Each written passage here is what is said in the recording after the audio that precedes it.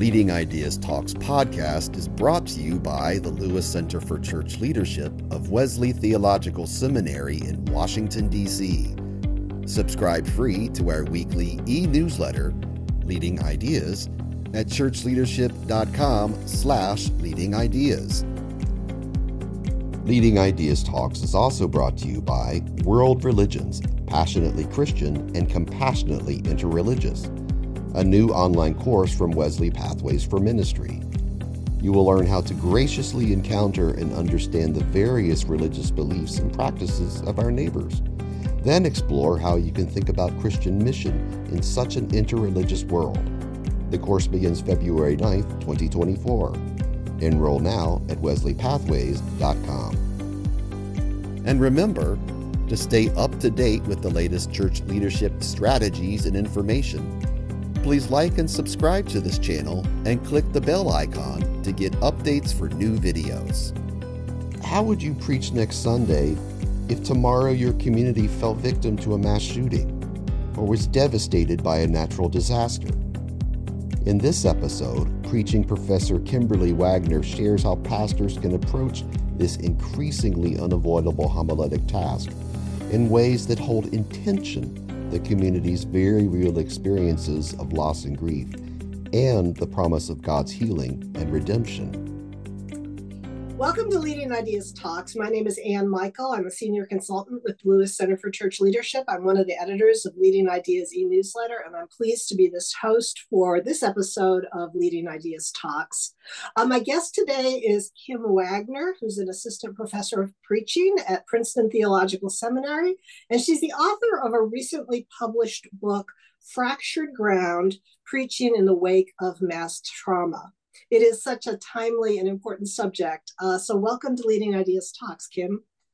Thank you so much. It's so good to be with you and have this conversation.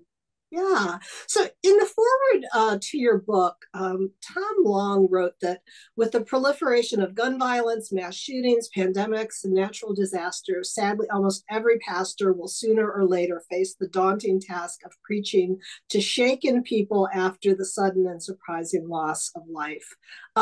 No one who watches the news, I think, could disagree with the need for preachers to consider how they might prepare themselves to face this eventuality. So I get why this is such an important subject for preachers and professors of preaching. But I wanted to ask, what led you personally to take on this subject? That's such a great question. Thanks. Yeah. So throughout my kind of lives, my professional lives, I kept finding myself amid communities experiencing trauma. So my first job was actually, my undergraduate degree is in secondary life science education. And I taught 10th grade biology and 8th grade earth and space science in Cincinnati, Ohio, in the city, and had a lot of students who were experiencing trauma, poverty. A lot of gang violence was affecting our school. And so found myself teaching in that circumstance. Then I went to seminary, or as my colleagues in the middle school said it, my teaching drove me to a life of prayer. That was their joke about seminary. But I went to seminary, and during my time in seminary, had the opportunity to serve as a student chaplain at a maximum security women's prison for almost 2.5 years. And it deeply shaped my ministry, my life, my questions, right? And found myself very much called to these communities experiencing trauma. And then when I went to the parish, I'm ordained in the Presbyterian Church USA, and I went to a parish in Southeast Virginia, and I thought, you know what, like, I've had enough with these communities experiencing trauma. I'm going to go to a congregation. Well, of course, as to be predicted, that congregation had a great deal of trauma that it was dealing with before I got there, and trauma that popped up in unexpected ways. So, for example, while I was pastoring there, the Sandy Hook shootings happened in Newtown, Connecticut. And for some of our congregants, it was like it was happening to us, like in our backyard.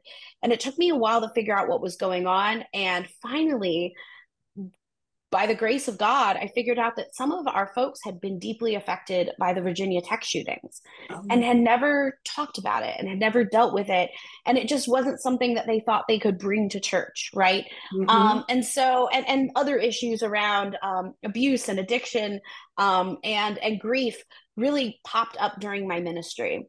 So when I went to go do my PhD work, I decided I wanted to think a little bit about trauma, and I wanted to write a seminar paper, a 30-page paper, not very long, on preaching in response to mass shootings. And when I went to look for the materials, there was nothing. And there was a lot in trauma and pastoral care, or trauma and psychology, that kind of stuff, but just not a lot. There was nothing that I could find on trauma, preaching in the wake of mass shootings. And so I did what every good PhD student does. I went and complained to anyone who would listen to me, including my advisor and my peers. And they all said the same thing. Well, maybe you should write it. And I said, well, that's a terrible idea. Let's not do that. But the more I dug into it, the more I felt called to this work and realized how all of my past experiences at the high school and the middle school, at the prison, in my ministry really led me to be able to read this stuff and recognize my experiences in it. And so it's become a deep sense of call alongside being academic work. And so with the book and when I teach, I hope people see kind of that dual intellect, heart and mind, right? The pastoral meets the academic. And that shines through because it really does come from a pastoral space, with an academic edge, right? With an academic. I mean, that's very evident in the book. In fact, for our listeners, the book really begins by helping people understand the nature of trauma. So that's extremely helpful. So before we get into your recommendations for preaching in the wake of mass trauma, you identify some less than helpful ways that preachers often respond to community crises. And I wondered if you could just quickly name some of those as a starting point. Yeah, absolutely. So, and I want to always start by saying, I think that every time, for the most part, I think preachers, when they respond in less than helpful ways, they're doing it out of a genuine sense of care and desire to help. Because I do think that none of us have been trained to teach and preach and minister in these days, right? We're encountering trauma on trauma. Often interacting and exacerbating collective traumas. And so I want to always start by saying, I think there are less than helpful ways, but that oftentimes they're done with the best of intentions. So 3 ways I think that preachers will often be inclined. The first way I think preachers are inclined is to just lament, right? To just say, to throw up their hands and say, oh my goodness, there is nothing we can say that is hopeful or good or lovely in this moment. There is nothing faithful to say. And all I can do is just lament and to just kind of shut down this sense of that there's anything faithful to say. And all we can do is cry out to God together. That's one end of the spectrum. The other end of the spectrum, I think, another response is folks will just default the opposite way to just platitudes and reciting all of the faith statements they've always said. God's got it. It'll be okay in the sweet by and by, right? To try to just create platitudes and stack faith almost against the pain, hoping that if they can outscream the pain, that will be true, right? Or outspeak it. And then the third way, I think, that happens a lot of times is folks ignore it. And I've seen plenty of preachers, I think less and less this is an option. But historically, there have been preachers that when these situations happen, they think that doesn't belong in church, right? Or I don't even know how to begin to address this in the pulpit, so I'm not going to. It's not in the lectionary today, right? It wasn't in the lectionary, right? And I planned my sermons out, right? And so oftentimes I think what happens is we default one side or the other, either all lament or all kind of trying to stack faith language up against pain in order to kind of silence it, or we just kind of ignore it. And even the ignoring it, I find really fascinating when I talk to preachers don't want to talk about these things in the pulpit. It's less so, sometimes it's, I just don't know what to say. Mm-hmm. Sometimes they don't want to talk about it in the pulpit too, because they think it's the elephant in the room and that everybody already knows, right? Yeah. That they are like, I don't want to bring that up. Like, yeah. I have a student I work with in a doctor of ministry program. She's an amazing pastor and preacher. But during the pandemic, their community was impacted directly by gun violence. And they lost actually a young woman in the church to a stray bullet. And when they came back together, she was really reticent, this preacher, to talk about this incident with the community. I mean, time had passed. Of course, it was the heart of the pandemic. They couldn't gather to mourn this young woman. And I talked with her about why she didn't want to talk about this young woman. And she said, listen, we sit in a pew and we hear gunshots outside the window, right? Yeah. Gun violence is not something that they don't think is happening. And I said, yeah, but what would it mean to talk about gun violence in holy spaces, right? Or to take the sacred time of the sermon or of prayers to name that brokenness and to add faith language to it, right? And so I think a lot of times when folks resist it, it's not I don't feel like it. It's a fear that, do I really want to wrestle with the elephant in the room, you know? Right. Mm-hmm. Well, building on what you said about sort of the less than helpful responses, either being only lamenting the problem or only giving sort of hopeful platitudes. One of the things you say in your book is that in preaching in the wake of mass trauma, you confront the eschatological tension between what's been broken and lost on one hand and the anticipation of God's promised hope on the other hand. And if I'm reading your book properly, I think you say that it's a mistake to rush too quickly to the messages of hope and redemption without honestly naming the brokenness in the moment. And so can you speak a bit to how preachers can strike that balance? Yeah, thank you so much. Yeah, you're reading it exactly right. I'm resisting the urge to collapse. So I talk about sitting in this eschatological tension, right? On one side, death, loss, brokenness. On the other side, hope, resurrection, redemption. And I think the errors that we talked about are the tendency to collapse that tension. Now, preaching in that tension doesn't mean right down the middle, right?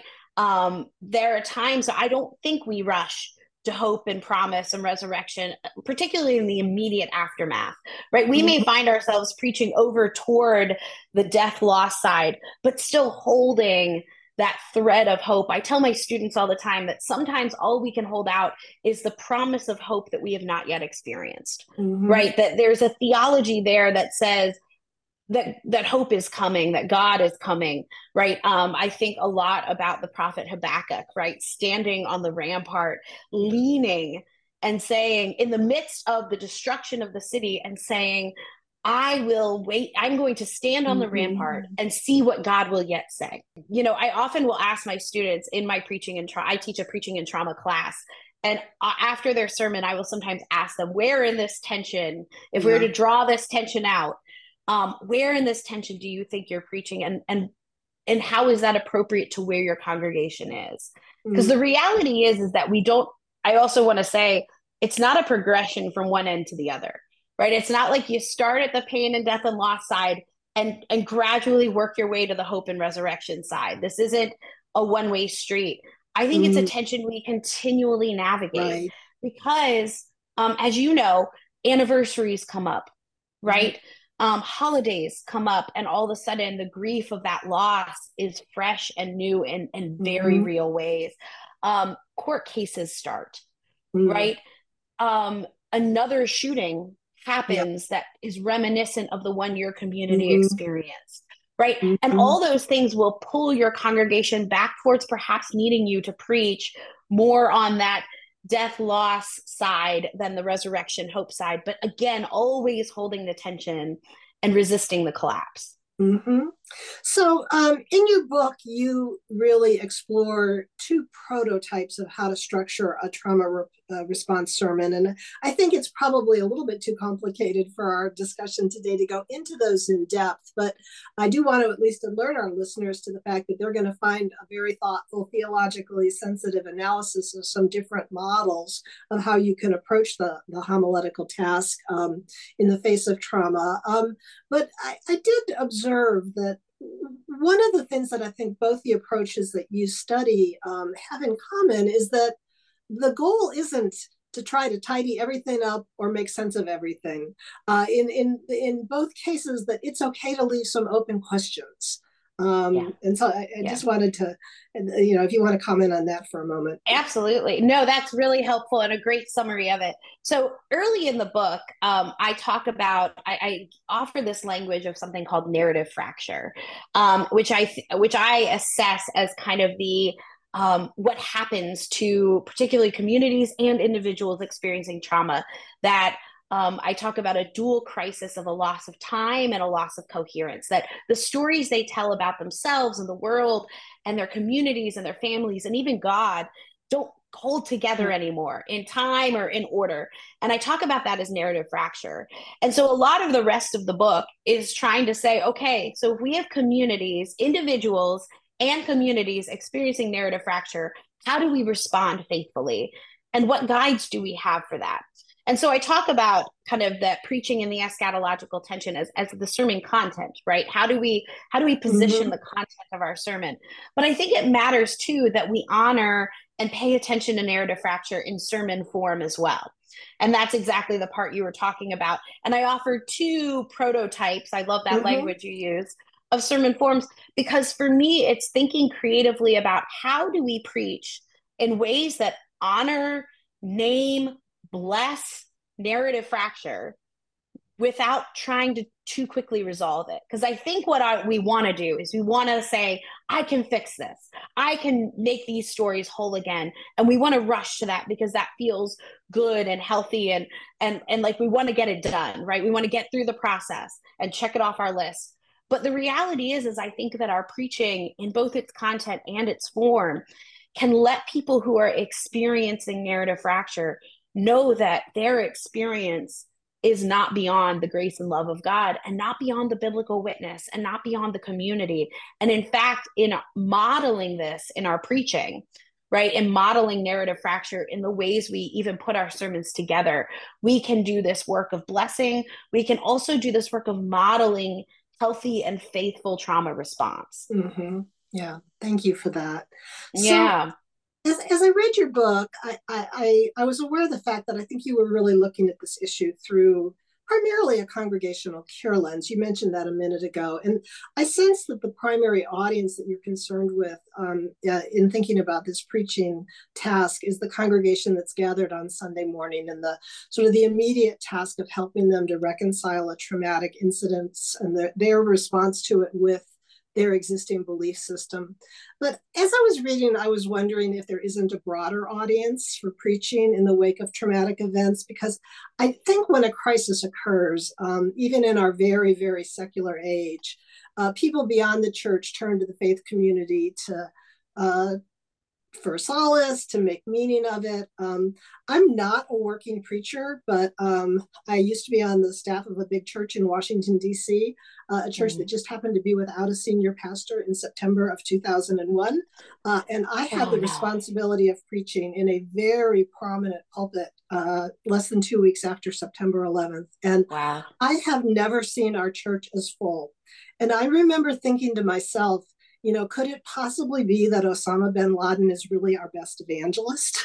But my point is this, that what the church has to say in the face of tragedy, it's not just a matter of congregational care. It's also an act of public witness. It's a ministry to the broader community. One of the pastors that I had the privilege of serving under actually was serving a church in Dallas when Kennedy was assassinated. And just this past November, when the press accounts of the 60th anniversary of the Kennedy death were coming out, I saw several references to his sermon and to the sermons of other Dallas preachers on that day. And so I think for good or for ill, these are times when the rest of the world looks to the church and says, you know, what do you have to say? Absolutely. Yeah, and so I guess my question is, how can someone who's preaching in the wake of mass trauma take into account the fact that there's a much wider audience for their words, and it's probably an audience that's less theologically sophisticated, that's less biblically literate than their audience of regular churchgoers, and yet they're listening. Yeah.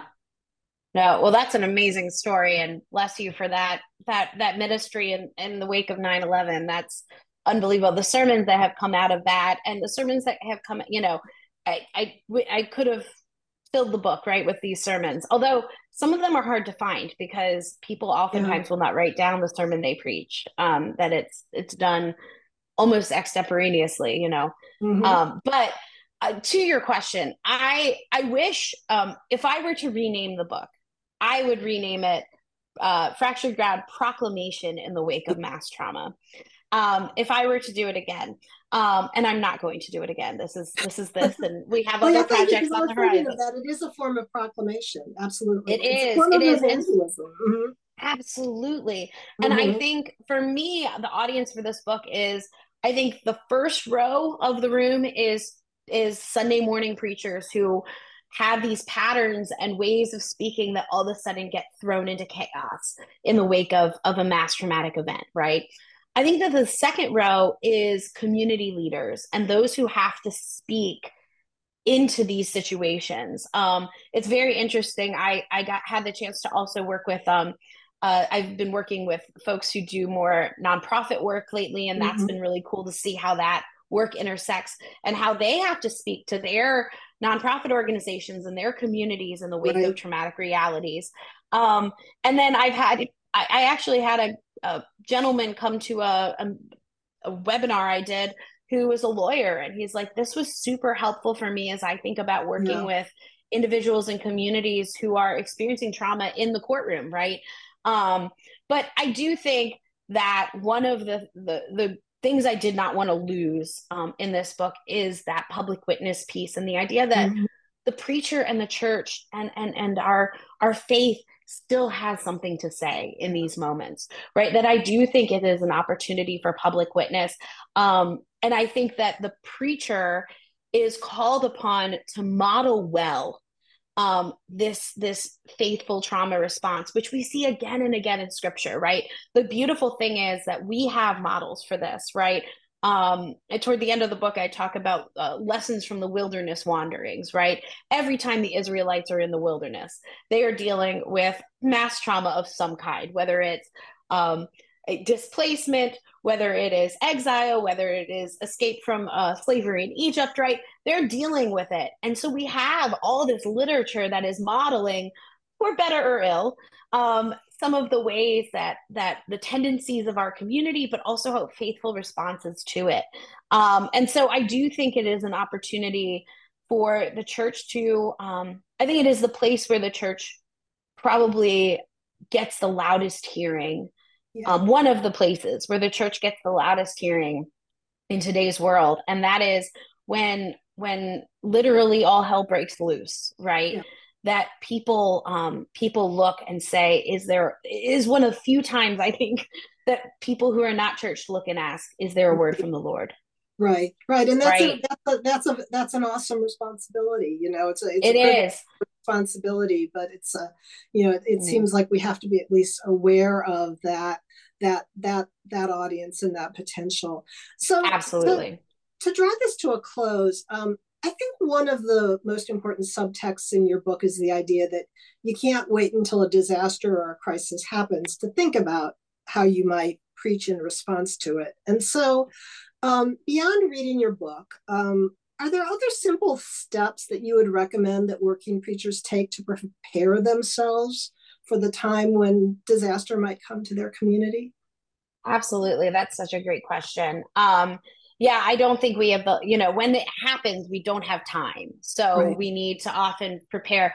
So a few things to think about. The first is that as you think about your week-to-week preaching, think about using trauma lenses to look at some of these texts, right? To practice, where do you see trauma at work in the text? Or how does looking with a lens of the trauma that is going on in the world help you see something new or different in that text? And so not just saying like, I'm going to save all that for later, but preaching it.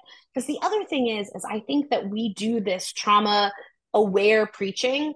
I talk about when I talk about things, I talk about trauma responsive being what we do in the immediate aftermath of an incident, but then also trauma aware, which is always mindful that there are those in the pews experiencing trauma, those in our communities who are experiencing trauma, those in the world experiencing trauma, and that trauma is at work in these texts. And so I think practicing that with our congregation, and it doesn't have to be every week, but practicing it over and over, it ends up becoming, I think, language held in trust for us and for our communities for when we need it.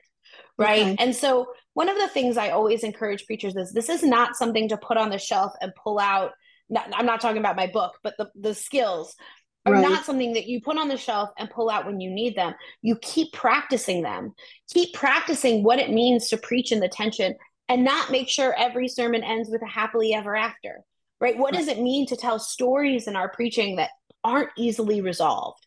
Right. Or what does it mean to hold in tension some of the things that are hard to reconcile in our biblical texts, to model and to practice what it is we have to do when we encounter trauma? What does it mean to hold that eschatological tension in our day-to-day work so that we've exercised those muscles? And so my encouragement is to think about these things, right? To think about your theology. A big example of when I think congregations and communities and individuals come face to face with a theology they don't think about until it happens is natural disasters, right? When a natural disaster happens, that's when people say, okay, so does God teach through nature? Does God correct? Or is God punishing us? Did God just create the world and walk away and has no control over? Is God just choosing not to keep us safe from storms, right? The more we talk about climate crisis, the more we're seeing these kind of storms. We are people are having to contend with their theology of the relationship between God, nature, and humanity, right? And they don't contend with that, and they shouldn't. There's no reason to until they're hit with a natural disaster. And then it's important that, like you said, that the preacher, the pastor, the leader, the faith leader has a sense of their own theology, right? Even if it is not, even if, but a way to offer a theology that is able to hold this and say, this is what I believe about the relationship between God and nature, because your community, they're not thinking about it until it hits them, right? So yeah, absolutely. I love the way you're thinking about that. So that's the second, absolutely, is to nurture that theology. The third thing I have to mention before I let you sign us off is I think it's so important for pastors and preachers, particularly, to build communities of support. And that means both other clergy, as well as nonprofit leaders, as well as other leaders in the community, whether that is I always tell my young pastors heading out, like, the first person you need to make friends with is the funeral director in your town, right? Because they are at the heart of when these things happen, they're there, right? And thinking about what does it mean to build a community of support?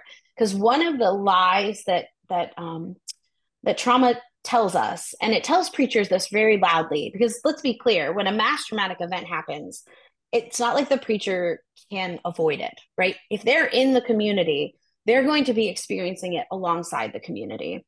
And one of the lies that, one of the bad ones that trauma whispers in our ear is that our pain is unique and we are alone and nobody can help us. And I think that happens both in the kind of the recovery conversation, but it also happens in you supporting your community. I cannot tell you how many preachers and pastors I work with who say one of the first things they realized is I am totally alone in leading this community, and nobody can help us, and nobody can help me, and nobody can help me lead this community. And so creating these communities of support and care and co-workers, I think in the in-between times, right, will help combat some of that desire to become the community superhero. And to think that you don't have anybody to help you personally, but also your community. You don't have to lead them alone, right? You don't have to, you are not alone in supporting them. And so kind of the last thing to say is, and it's maybe a more general pastoral thing, but cultivate communities of support, get connected to organizations. There's so many organizations. I named some of those resources in the back of the book. There's more and more every day of groups that can come in and help you and can help you support your community. So just to say, nurturing those relationships, I think, becomes very key. Yeah, thank you. Thank you for that really good advice.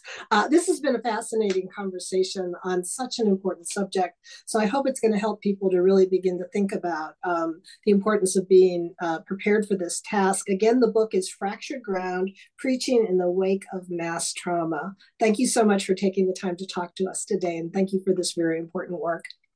Thank you. It has been such a joy. Thanks for joining us for Leading Ideas Talks. Please like and subscribe to this channel and click the bell icon to get updates for new videos.